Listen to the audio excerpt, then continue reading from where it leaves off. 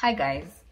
A quote from one of my favorite books, Betrayal in the City says, "When the madness of an entire nation disturbs a solitary mind, it is not enough to say that the man is mad."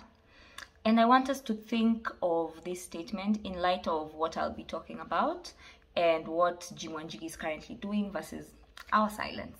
So Jimmy Wanjigi has been going around media stations just trying to educate the Kenyans on the debt situation and the economic situation overall. And a lot of people might just think he's, a madman just making noise. And in his interview in Citizen TV, I think yesterday or there, I'm not quite sure, but there was an interview he did on Citizen TV, and he was asked, why is it that you are the only one pointing this out? Now, again, remember the quote that I said. Anyway, there's something he has been talking about, which I want us to just talk about in a few minutes, just to bring this information to you, and that's the Eurobond mystery. So a bond, for those who do not understand, is simply a debt instrument that is issued by a government or a company in an effort to raise money to run its business operations. Now, a Eurobond, on the other hand, is simply an international bond, not necessarily in euros, but just an international bond used to raise finance abroad, for different countries. And one thing I should just let you know, first of all, in Kenya, we are only allowed to borrow for development purposes. So infrastructural development or whatever, we do not borrow for recurrent expenses like payment of salaries for civil servants and all that. Sadly, that's what has been happening lately. Anyway, back to what I'm talking about. So in June 2014, the government, then led by President Uhuru Kenyatta, floated on the Irish Stock Exchange to raise money for a general budget and for infrastructure development, which was one of his key promises during his campaign in the 2013 elections. So Uhuru had promised to just have a lot of railways, a lot of roads, airports, essentially just focusing on transport and infrastructure in general, and to ensure that there is some development. So this bond was supposed to raise 250 billion Kenyan shillings. One thing about this bond, that it was supposed to ease the country from borrowing locally, which comes with high interest. So it was supposed to lower the interest and just prevent us from borrowing locally. But as we all know, that didn't happen. We still continued borrowing from local lenders and banks and all that, which comes at a high interest.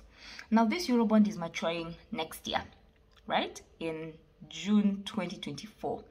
But the reason why I choose to talk about it is because this is money that was supposed to be used for development. We did not see most of it being used in development. Either way, we are still going to pay it come next year, June. So where did this money go to? According to the Auditor General, then, that was Edward Ouko, 199 billion had been raised and 53.2 billion shillings, if I'm not wrong. And this money was not put in the consolidated fund. In the consolidated fund, yes, this money was put in offshore accounts. Now, I'm not sure if we have offshore accounts for the exchequer in Kenya, at least not to my knowledge, but it was put in offshore accounts. And while the alarm was being raised, this money was transferred back to a consolidated fund. It was similar, for some reason, brought back to Kenya. Now, what is sad is that there was an alarm raised by several people because, one, there was 215 billion shillings that was raised from the Eurobond, which could not be accounted for. That means we did not see any receipts or any transactions that were happening that seemed to be payment for infrastructural projects and all that. We did not see any infrastructural projects because, if it was meant to build roads, we could be seeing those roads. We could be seeing, a lot of things that are happening, but that was not the case. So no one knows where this money was going to. No one knows what's happening. And the government and the IMF insist that that money, the 215 billion shillings, was accounted for. Now, no one has been able to trace these accounts. No one has been able to see evidence of where this money went, what project it was used for.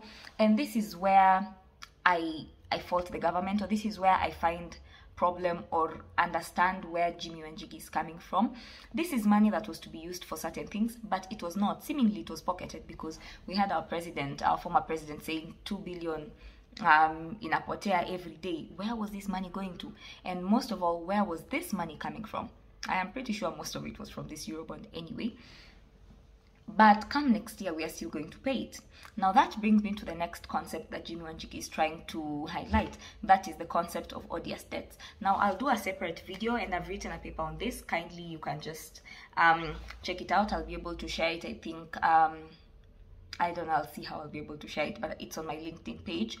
And the concept of odious debt essentially is, if this money was borrowed by our government for a certain project like development and we have not seen that, we are then allowed to declare it as odious and say, you know what, guys, we're not going to pay it because it did not serve us. Those who took it, those who spent it in their own way, should pay it. But there are consequences to this, which I'll talk about in a later video because I want to keep this one short.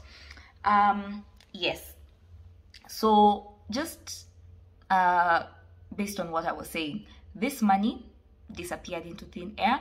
We did not see the development projects. Yes, we have seen roads, but it does not amount to the 250 billion that was being raised, because we also raise our money locally. We have borrowed from local lenders, and now they've come knocking because they want their money back. Where is this money? We don't have it. We didn't see it. We have not seen where it was used, but we have to pay for it.